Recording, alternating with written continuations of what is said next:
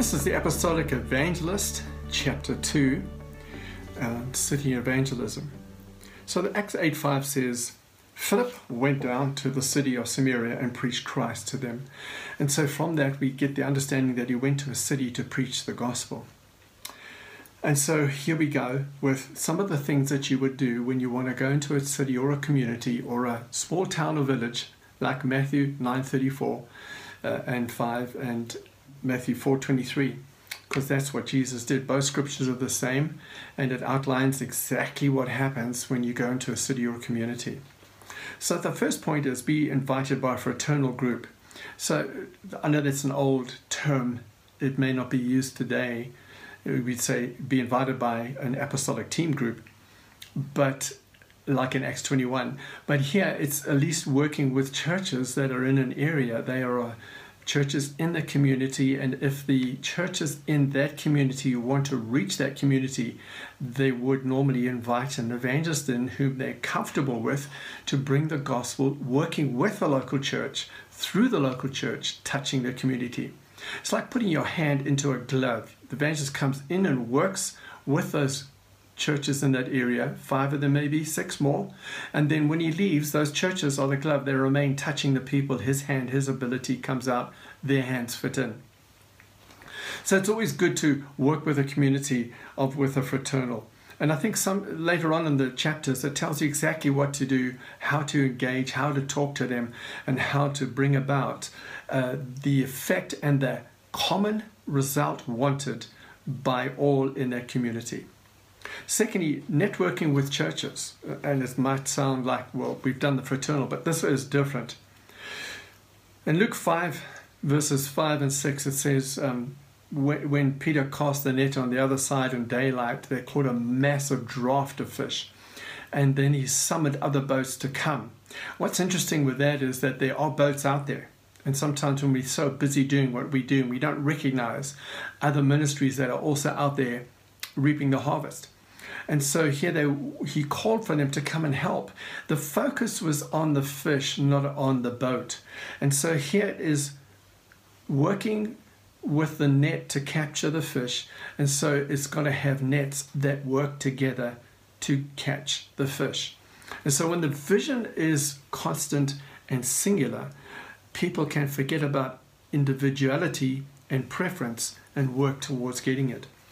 And so here, sometimes as I've written in my notes, sometimes fraternals or groups of churches are more concerned about what happens afterwards. In other words, how well have they been promoted in the event? Or what happens to the people? Who's going to get most of the people into their local church? Or they're worried about, so when the evangelist leaves, some of the radical wild things he might have said, how are we going to put out those fires? Well, those things need to be settled from the beginning. And it is about winning the lost. The third one is simply start a crusade on an open soccer field. And that I have done many times over the years. It's simply gone into the area. There is no fraternal there. There is no local church there. So what do? You're waiting for permission to do the Great Commission. No, you just simply go and do what he's called you to do. And that is, you go and start a fire. And you start an open-air event. And later on, as I said in the introduction, some of the chapters are exactly around how do you start that event. And so you simply find a place and go into it. The next chapter, which is called SMEEK or Strategy of an Evangelist, outlines this, and we'll cover some of that.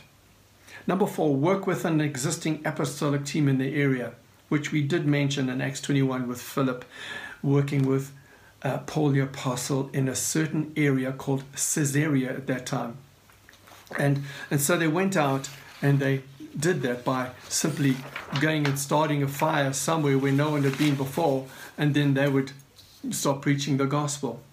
We have done that on many occasions, working with apostolic teams in certain nations. In 1 week, 3 churches were planted. How? Well, because they were leaders ready on the reserve bench, ready to go and do the work.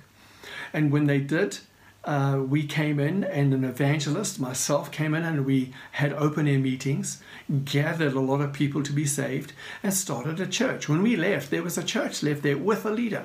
And so everything was done correctly. It is the economy of the gospel. And may I say that if you try to plant a church without an evangelist, you're going to struggle.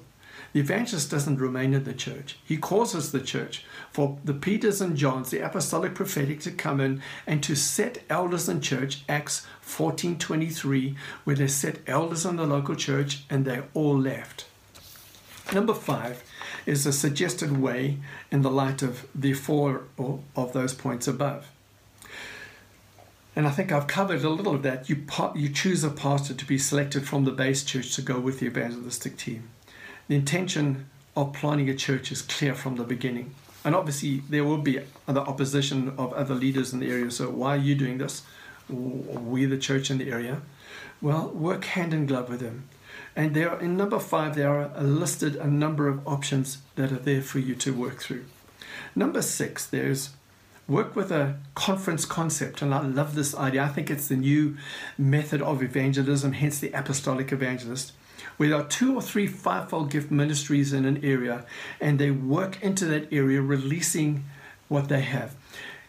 Jesus said, John the Baptist said, the kingdom of God is at hand. And so you have the hand of God. You have the apostolic, the apostle, the prophet, the evangelist, the first touch finger that touches first. You've got the pastor and you've got the teacher. And so each one of those, the penetrating gift of the teacher getting the word into people's lives. And so when the hand of God comes, I believe all 5 of those gifts ministries are to function together to punch into the kingdom of God, setting the captives free, the power of evangelists to happen. And so there's the establishment of that.